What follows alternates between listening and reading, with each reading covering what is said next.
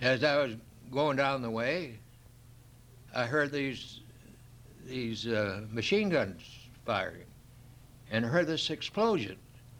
And I thought, well, what the heck is going on here? And I thought it must be some kind of a new type of maneuver, an air maneuver that they were having. So I forgot about breakfast, and I turned around, and I went down toward Wheeler Field. Now, Wheeler Field sits right adjoining Schofield Barracks, and it was at that time the largest fighter plane base on the island. They had P-40 airplanes. They'd just gotten them about a year before. And so I went down to where I could look down on Wheeler Field,